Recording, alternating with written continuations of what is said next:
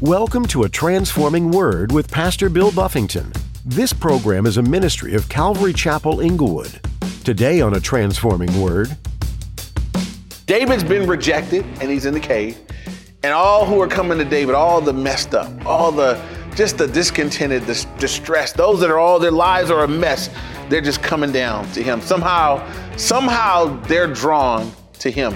As you see Christ in the New Testament when he comes, he's rejected by those that should have received him, right? He's rejected by the religious establishment.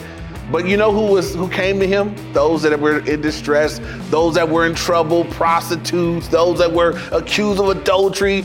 If you were to start a team to make a big impact for God, you'd probably want to recruit the smartest and most talented people. In today's teaching, Pastor Bill shows that the people who came to David were the debtors, the distressed, and the dissatisfied. Not exactly the people you'd want to start a team with. But God often uses the weakest and most despised things of the world to do His will. If you feel like you're unqualified to serve God, be encouraged to know that God uses those who are humble and obedient. Now, here's Pastor Bill in the book of 1 Samuel chapter 22, as he continues his message, Desperation, Deception, and Death. We're continuing our study in 1 Samuel. So if you guys have your Bibles tonight, you guys will open up to 1 Samuel chapter 22. Let's pray, and we're going to ask the Lord to bless us and meet us tonight. So, Father, we come before you now, and I thank you, God, for just a time to praise and worship you as you deserve. And now, God, as we turn our attention to your word, we believe it's living and powerful. God, it's not a regular book. God, these are the living word of Almighty God. And so as we study it tonight, God, I pray that you would speak to us, Lord, meet us in this place. God, you know each one of us and how we're doing and what's running through our hearts and minds and what we need to hear from you. I pray for those present, those that are watching, Lord, that you would speak to us through your word as only you can. Lord, help us to give you our undivided attention. Meet us in this place. We ask these things in Jesus' name. And everybody said, Amen. All right. So a little bit of a recap. And so I'm going to give you the title because this is a part 2. So 2 weeks ago, we covered chapter 1 of chapter 21 of 1 Samuel. And the title was Desperation, Deception, and Death. And if you guys remember, we saw David making some mistakes, right? David was being chased by Saul. That was not his fault, but he started to make some bad decisions. He started to do some things in the flesh apart from prayer. And so in his desperation, David went to Ahimelech, the priest. And what he should have done, I'm going to say that because I think it's so important. What David should have done was go to Ahimelech, the priest. He should have just told the truth. Amen. He should have said, Ahimelech, I don't know why Saul is trying to kill me. Things are going crazy. Would you inquire of the Lord for me? I need a word from God. I need some direction. It's not what he does. For you guys that remember, when David went to Ahimelech and said, hey, I'm on secret business from the king. So nobody can know. Nobody knows what's going on. I'm on a secret. And we hungry, me and all my men. And Ahimelech said, where are all those men that are with you? Well, they over there somewhere. Don't worry about it. But I need some bread. Is there anything we can eat? And Ahimelech said, well, all we have is the show bread, the holy bread, the set apart bread. And David said, well, give me some of that. And he took he had new bread put in, and he took the other bread and he gave it to David. David said, hey, man, I left in such haste for the king's business. I left my weapon. Is there a weapon in the house of the Lord? And he said, well, there's nothing here except the sword of Goliath of Gath. After David killed Goliath, he took his sword, chopped his head off. That sword was there. He said, well, let me get that sword. There's none like it. He took it. We're going to see today the result of that, right? The story last week ended. David ran down to Gath, right? Gath is the area of who? The Philistines, right? That's where Goliath came from. Are these friends or foes of the people of God? So he went down to enemy turf. And as he got down there, they recognized, they were like, hey, that's David. They were singing songs about you. You killed your thousands, 10,000s, and we were some of them thousands. So, they know who David was. And so then the king Achish, the king of Gath, came down And David knew he was in trouble. And so what did he do?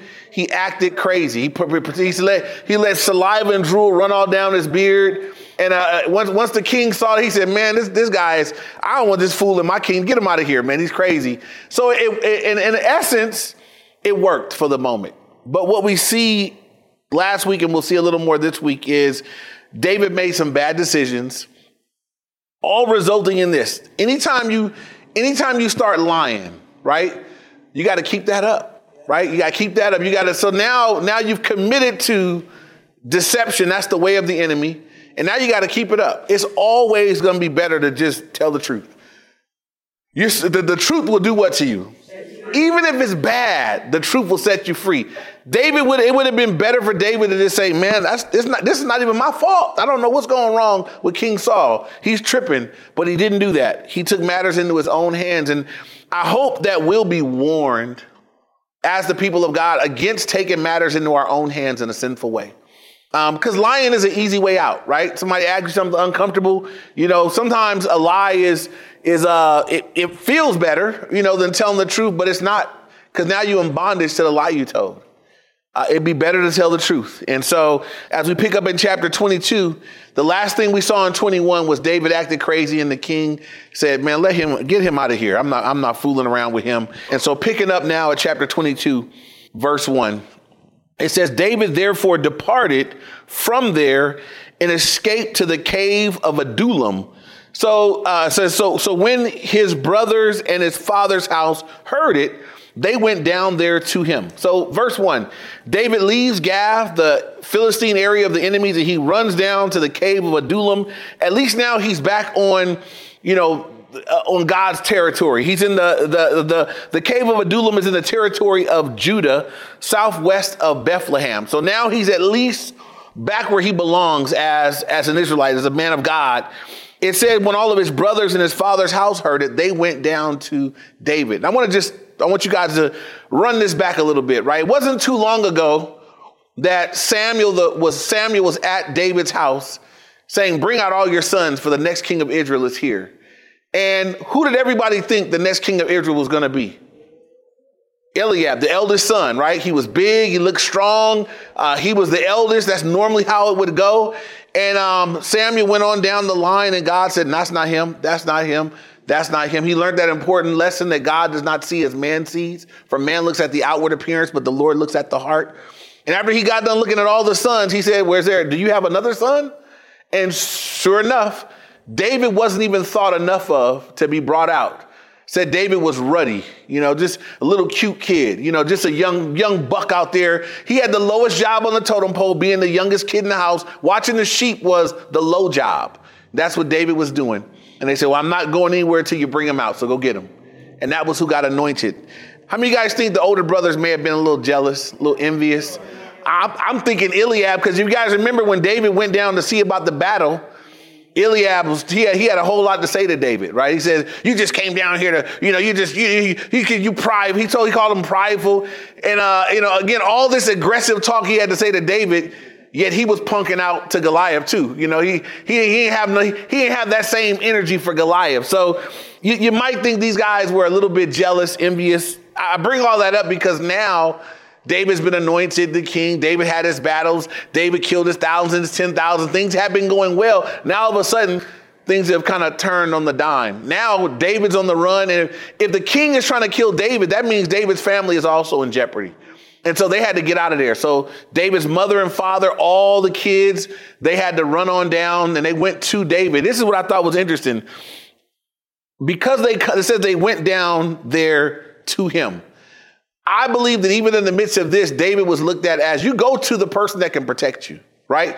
You don't run down to somebody, if you're in trouble, you don't run down to your child. You don't run. If something happens and if you guys hear a noise in the night, you don't run to your kid's room and say, did you hear that? They usually come to you. I got some people in my house that are afraid of earthquakes. And when there's thunder and earthquakes, we know that someone's going to be, did you hear that, Dad? Did you? I didn't. I was knocked out asleep, but I hear you. You're here now. Okay. They went down to him. I just think that speaks of who David had become to them. We didn't want to look up to you, but we're kind of forced to. And even in this bad circumstance, we're going down to you. And this is what I think is awesome. David he's in a cave. And it'd be safer to be in a cave with David than it would be to stay at home, right? Now, I look at this cave. In a little while, there's some more people going to join him in this cave. This must have been a pretty good-sized cave. Because in just a minute, we're going to see about 400 folks are going to join him in the cave with his family. So the number, the man count grows. I wonder, I won't even go there. I'm going to behave myself. Look at verse 2. It says, and everyone who was in distress, everyone who was in debt, and everyone who was discontented gathered to him. So he became captain over them, and there was about 400 men with him. This is great. This is David's army. This is what David starts out with. Does this sound like a great team? Does it sound like, David, like he cherry picked the cream of the crop? No, right? For you guys that are watching the NFL draft and all that stuff, coaches are doing their very best. They're studying and watching tape. They're trying to pick the very best picks. David I got three people in the group, three groups, all those that are in distress. These are people that it's not going well. I'm not doing good. I'm not in my best mental space right now. They come to David in distress. I'm distressed. Next, those who are in debt.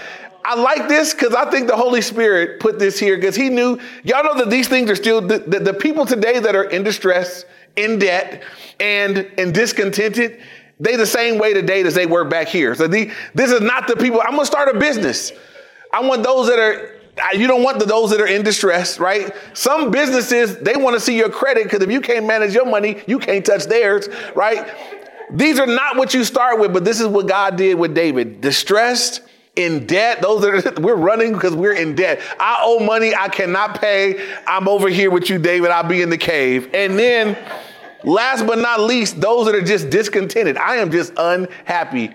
That's not really who I want on my team, right? I don't want a bunch of discontented, grumbling, complaining, murmuring.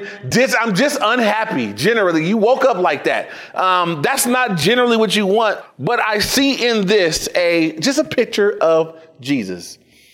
David's been rejected and he's in the cave.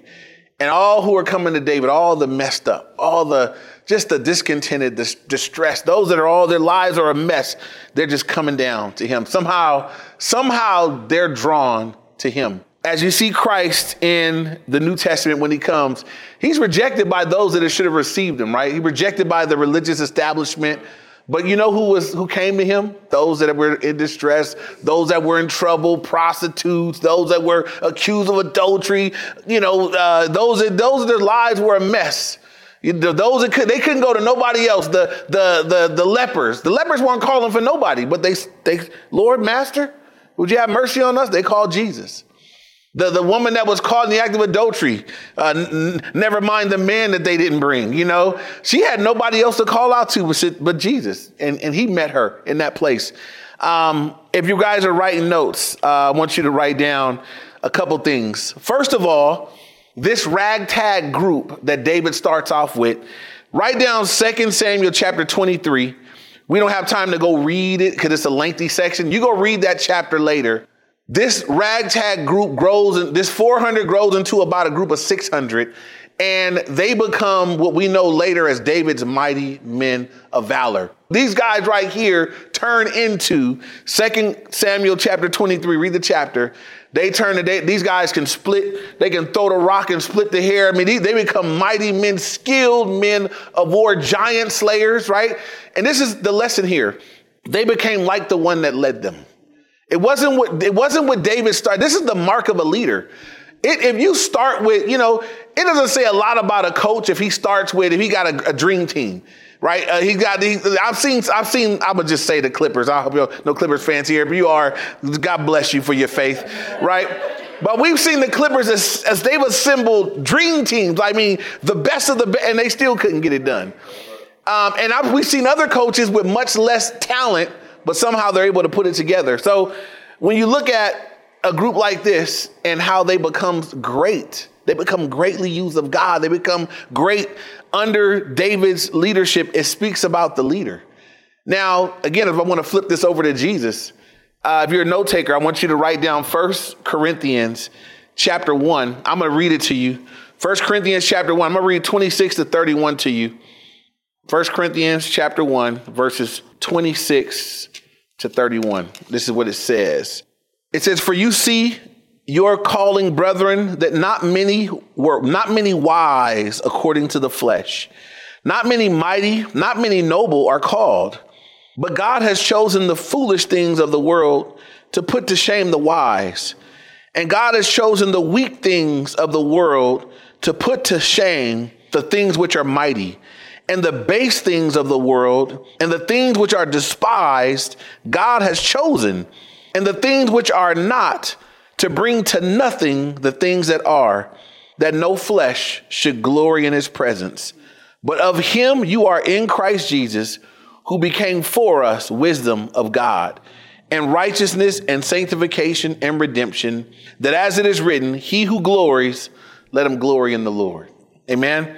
And so we see that in Christ too, God says, I don't always start with the best of the best, but I can take people from where they are to where I want them to be. And there's not going to be a better leader than Jesus Christ. Amen. Of all, he's the King of Kings, the Lord of Lords, of all leaders. But I just see that parallel. David starts with, again, he starts with a group that nobody would say I want that to be my starting 10 or 40 or whatever. 400 discontented, in debt, and distressed men. David takes these guys and they're going to be with David. And their lives are going to be impacted. I don't know where they started from. We don't know where they began at, but they're going to be impacted by their time with David. Here's another redemptive point to me, because David's messing up right here. He's making some mistakes, but God's not done with David, right? We're going to see that before this is all done, God's going to speak to David. God's going to redeem even these situations that he's gotten himself into.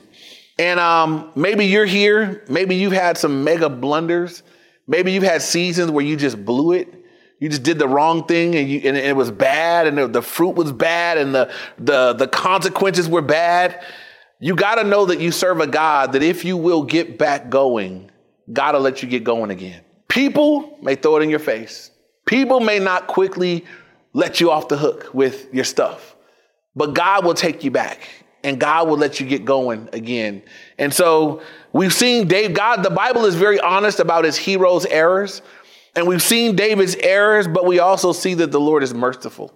And God is good. God didn't change his mind about the fact that he had anointed David king, and David is still going to function as the king of Israel, still future at this point. So moving on now, look at now verse 3 and 4. It says, "Then David went from there to Mizpah of Moab.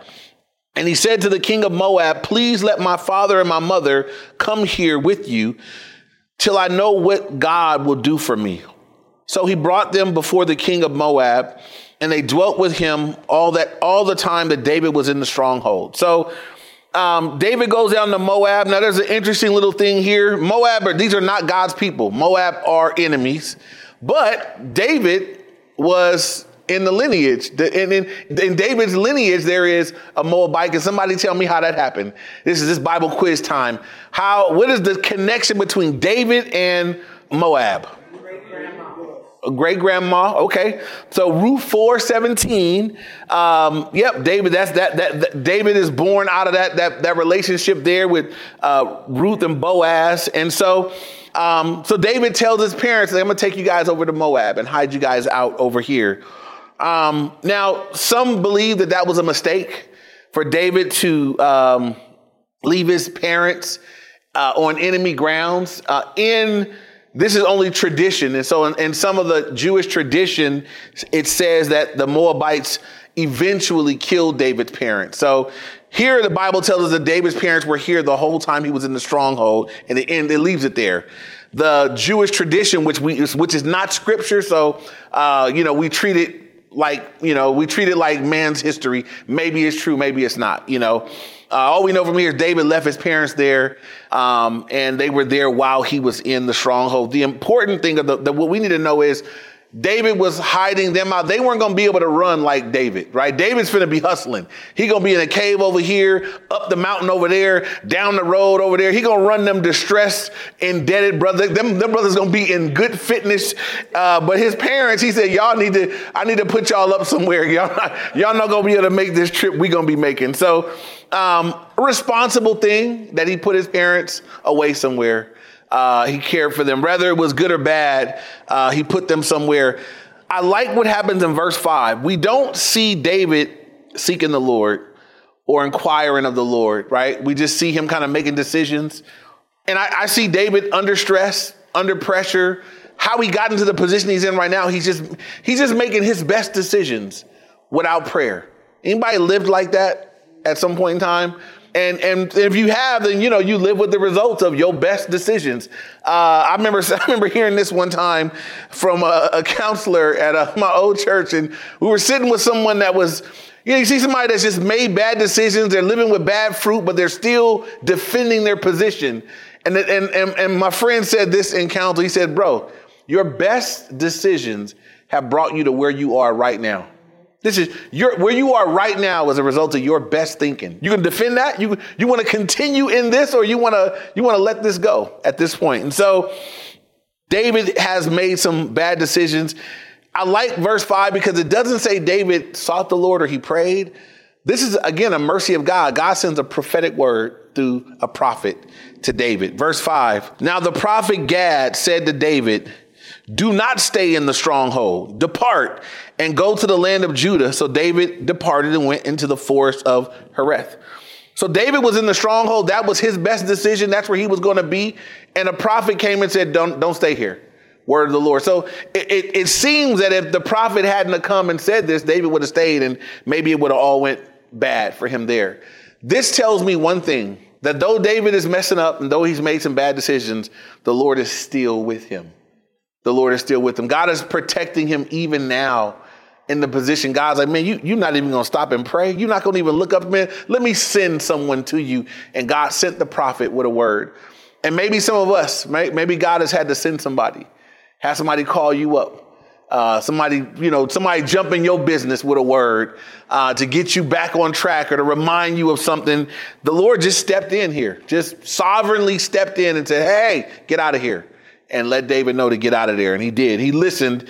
I give him that, right? David heard a word from the Lord and he did it. And it was good that he did. Look at verses 6-8 now. Now we're looking at Saul, right? It says, when Saul heard that David and the men who were with him had been discovered, now Saul was staying in Gibeah under a tamarisk tree in Ramah with his spear in his hand, the same spear he'd been chucking at David over and over again, and all his servants standing about him. Then Saul said to his servants who stood about him, let me stop right here. We're getting ready to look at a madman. Saul is a madman. Saul is a man in the flesh. And we're going to see what we often see from men that are in the flesh, men that are leading in the flesh. We're going to see manipulation, accusations, and seeking sympathy for even though he's in the wrong, right? We're getting ready to see Saul do all these things, this is what he uses his position of leadership to do to the men that are under him. So he's there with his spear in his hand and all his servants are standing around him. Verse 7, then Saul said to his servants who stood about him, hear now, you Benjamites. Get that exclamation point. He's yelling at them. Will the son of Jesse give every one of you fields and vineyards and make you captains of thousands and captains of hundreds? So he's saying, you guys, I'm better than he knows that people have a heart for David. And he says, you guys, is David going to do you as good as I've done you? Is David going to give you guys vineyards and fields? I don't even know Saul had given them that yet. He may have just been hanging some carrots out there. Is he going to make you guys captains of thousands of hundreds like I did? Is he going to do that for you?